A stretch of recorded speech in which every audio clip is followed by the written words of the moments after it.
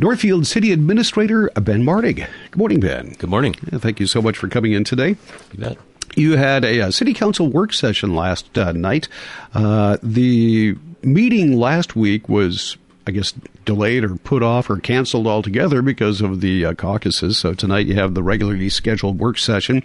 Let's just kind of go down the list here and talk about some of the things that were discussed last night. First of all, you got a presentation from new NAFR's Fire Chief Tom Nelson. Tell us about that. Yeah, Tom Nelson came in. He's our new interim fire chief for the NAFR's Joint Powers organization. Longtime fire chief Gary Fronick, I think as people know, retired on January 18th. And Tom Nelson is also no stranger to the department. He's been a paid-on-call firefighter for 33 years.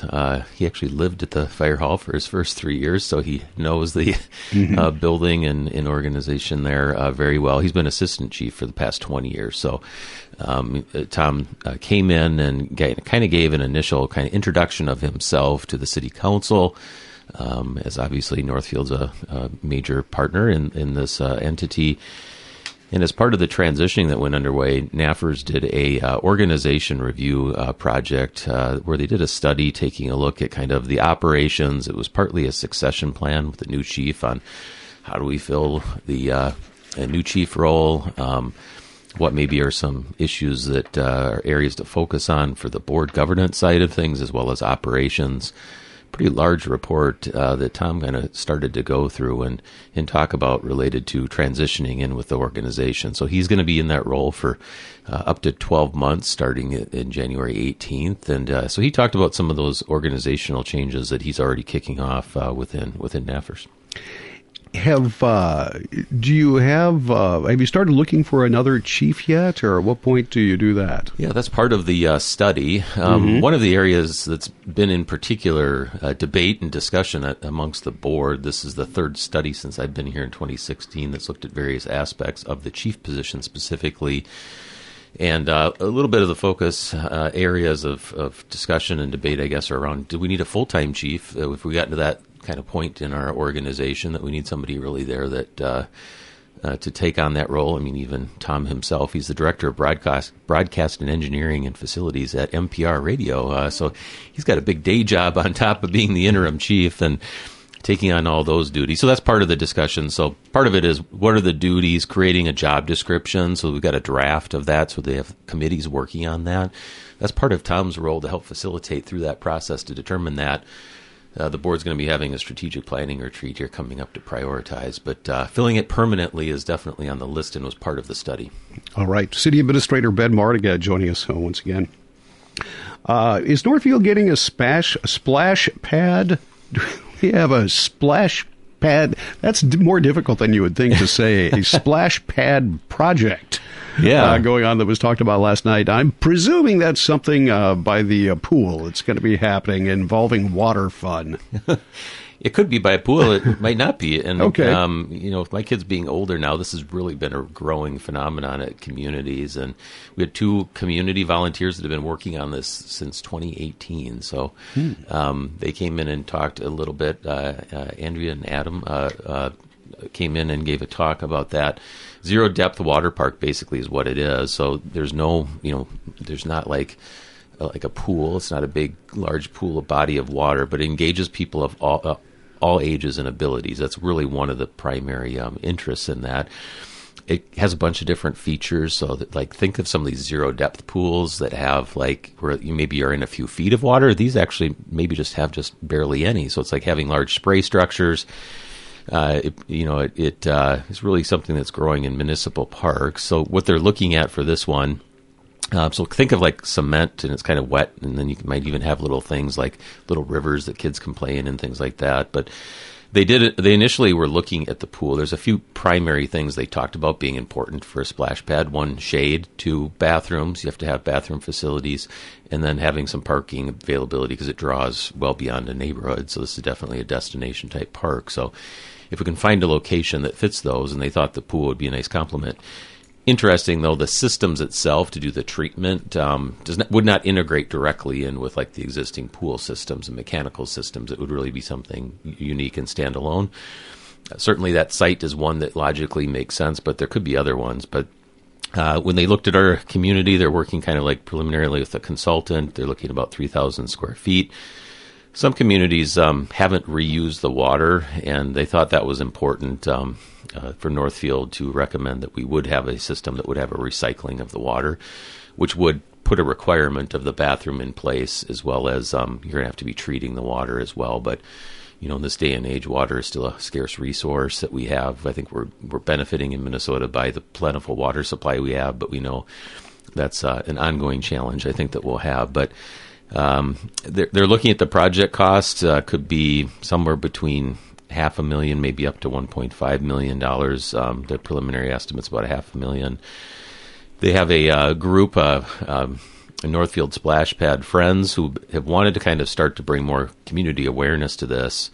As they've kind of got some concepts, they realize there are details to work out, but they really kind of wanted to start to do some fundraising with it, knowing that the city's going to be kicking off a large overall park review to get prioritization and review and feedback from the community. But I think the council was excited and welcomed their energy and ideas with this, and gave them the green light on starting some fundraising with that, and at the same time knowing we're going to have a lot more review of this idea and others related to our parks process that will be coming back to the council in March. You had something come back to the council last night. It was TIF financing for the Kraewood apartments, that development there. We haven't heard from anyone on that in a couple of months, a few months. It's been, I guess, out of the news, but back in and now. Tell us about the presentation that you received last night and what's going on with the tax increment financing. Yeah, this is very specific to that overall Kraewood development. This is the specific apartment building part of the project. So the financial assistance they're looking for only relates to that part of the project. It wouldn't include the townhome part, wouldn't include the single-family homes that are being proposed. And it's really kind of focused on requesting some financial assistance for that 106-unit apartment complex. It'd have 41 two-bedroom units, 41 bedroom units, and 25 studio units. The eligibility for having this incentive comes from the state of Minnesota that would mandate a minimum affordability requirement of 40% of the units having to be at 60% of the average median income for our area, for Northfield. And so basically, different from private market going out, this would guarantee for the life of the financial assistance that there'd be that affordability, and it would change over time. The project, as people might know, construction costs are continuing to go up. So as they've done the work, they're now looking at a $20 million investment just on this apartment portion of the project itself. And they're requesting the full 26-year maximum to receive this affordability assistance for that. Over that life of that, it would be a maximum of $2.4 million. So basically what it would do is it would capture the new tax value of this apartment building, help pay some of the development costs for that.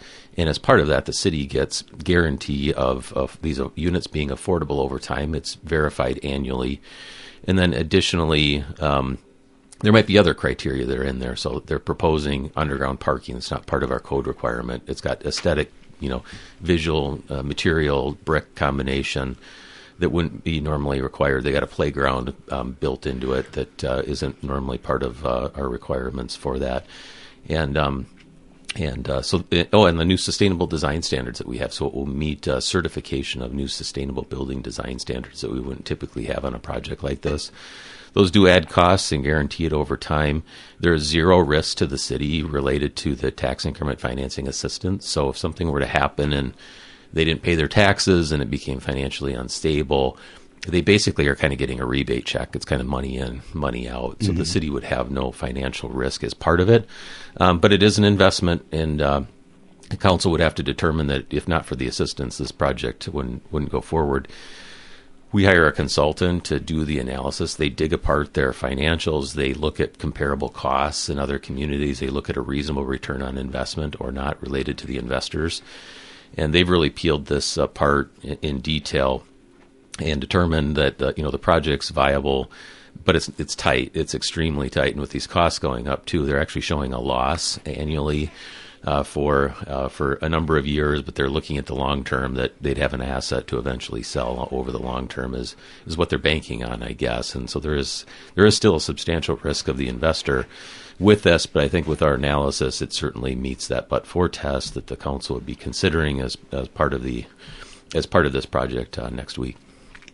Now, I understand, was it a representative of the developer or that said, hey, we need the okay on this now, or the costs are going to go up and we won't be able to do it at all? This is a complicated project, I guess, by all the moving parts on this, and they did some voluntary work early on to engage with the community that went well beyond our normal processes. So it's been a long process. It's been a very thorough one. There's been a lot of due diligence with it.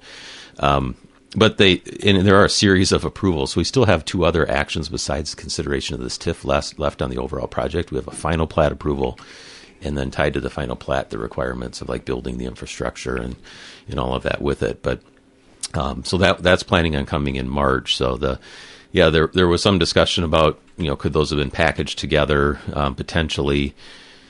There are two distinct things, and the developer did indicate that they're continuing to have concerns, with the cost going up of construction and materials, and they want to get the building plans going too, because to get construction documents take quite a while, and they want to really get going with this project this year still. So Time is of the essence. It is coming back next week for the city council for another consideration on this long project we've been talking about. Okay, let's move on to the EDA. They gave their annual update yesterday. Tell us about that. Yeah, Nate Carlson was in. He's our economic development coordinator for the city, and our economic development authority under state law is the city council has authorized is really our lead entity to do economic development for our community. And our local EDA is very active. They have a loan program that they use. Our staff, Nate was a staff person assisting on the tax increment financing with this housing project, so workforce housing, some important things that they work on too through the staffing that we have. We have micro grant programs to help downtown facades, and then we also seek outside funding support for state programs, federal programs that we might be able to bring in dollars to help our local business community. So we did make some changes this last year. Nate talked about that. Our Northfield Enterprise Center, we made some changes with some staff changes that we had. We're now working with the Metropolitan Consortium of Community Developers. So out of kind of Dakota County, we get a whole bunch of more resources related to coaching, multilingual, different languages, and meeting some of our socioeconomic goals of diversity and trying to get businesses going. So he talked about our annual operating expenses, total budget's about a little over $300,000 that they have to operate that. And we're also, with the council's approval, we've been out looking for a new assistant to help us with the economic development efforts. That closed recently, so we'll be reviewing applicants with that. But continuing to work on commercial industrial tax base growth. The council's really been pushing that issue, so the council expressed some interest to not only have the EDA work on some of those strategies, but maybe the council coming up on that, continuing to help with the Riverfront Enhancement Program. We still need to circle back to on our pandemic recovery efforts under the federal ARPA funds. We have a committee structure set up, but we haven't actually met on that, and we've used some funds for some city needs, but we're looking also at how we can help the community respond to with the recovery out of the pandemic. So a lot on the plate of the EDA and more than one person, so we're looking to help somebody else come in to move things forward. All right. Well, we wish you the best with that. Hopefully we'll find a good qualified person. Sounds good. Ben, we're out of time. Thank you so much for joining us. All right. Certainly appreciate it, and we will talk to you once again next week. Sounds great. Thanks, Jeff. Northfield City Administrator Ben Martig. You're listening to 95.1 FM and AM 1080, streaming online, kymnradio.net. Local news coming up in 2 minutes with Rich. M&N is next.